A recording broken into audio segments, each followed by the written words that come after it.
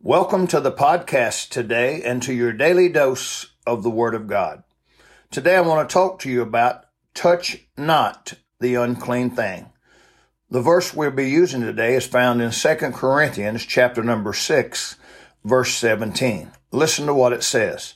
Wherefore come out from among them, and be ye separate, saith the Lord, and touch not the unclean thing, and I will receive you.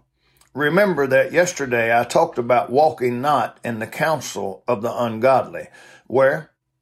Today this is another warning that tells us, touch not the unclean thing. We need to be careful not only where we walk as a Christian, but also what we touch.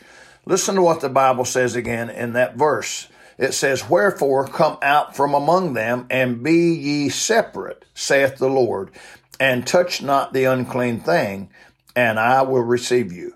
Notice that Paul tells us to come out from among them. Come out from among who? The unsaved. He had just told us in a few verses before this to be not unequally yoked together with unbelievers.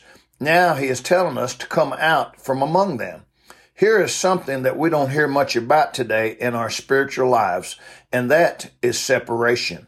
Christians want to blend in with the world as much as they can. Many want to look as much like the world as they can. Many want to sound as much like the world as they can.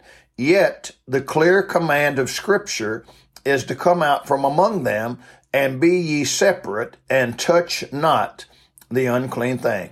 Let me ask you a question today.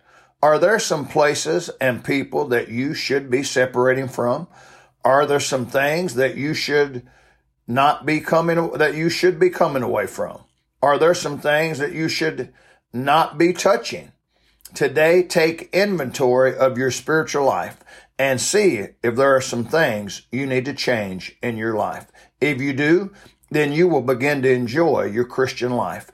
You can have dirty hands and feet and be what God wants you to be. I hope you have a great day today. May God bless you today.